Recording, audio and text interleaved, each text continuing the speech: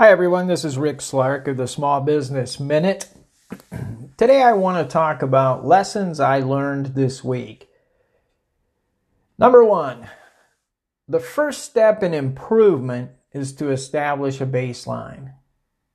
Number two, there are three types of people you need in your life: a mentor, a peer, and a student. Number three, nearly all business owners despise the two most critical aspects of a business: human resource management and financing and accounting.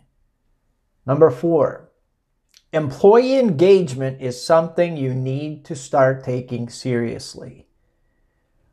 Quote, organizations with deeply engaged employees had better sales numbers and customer satisfaction.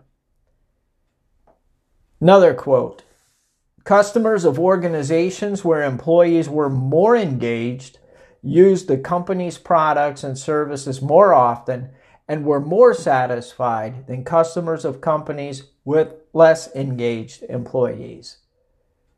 From the Northwestern University's Forum for People, Performance Management, and Measurement. And number five, stop looking behind you. The opportunities are in front of you.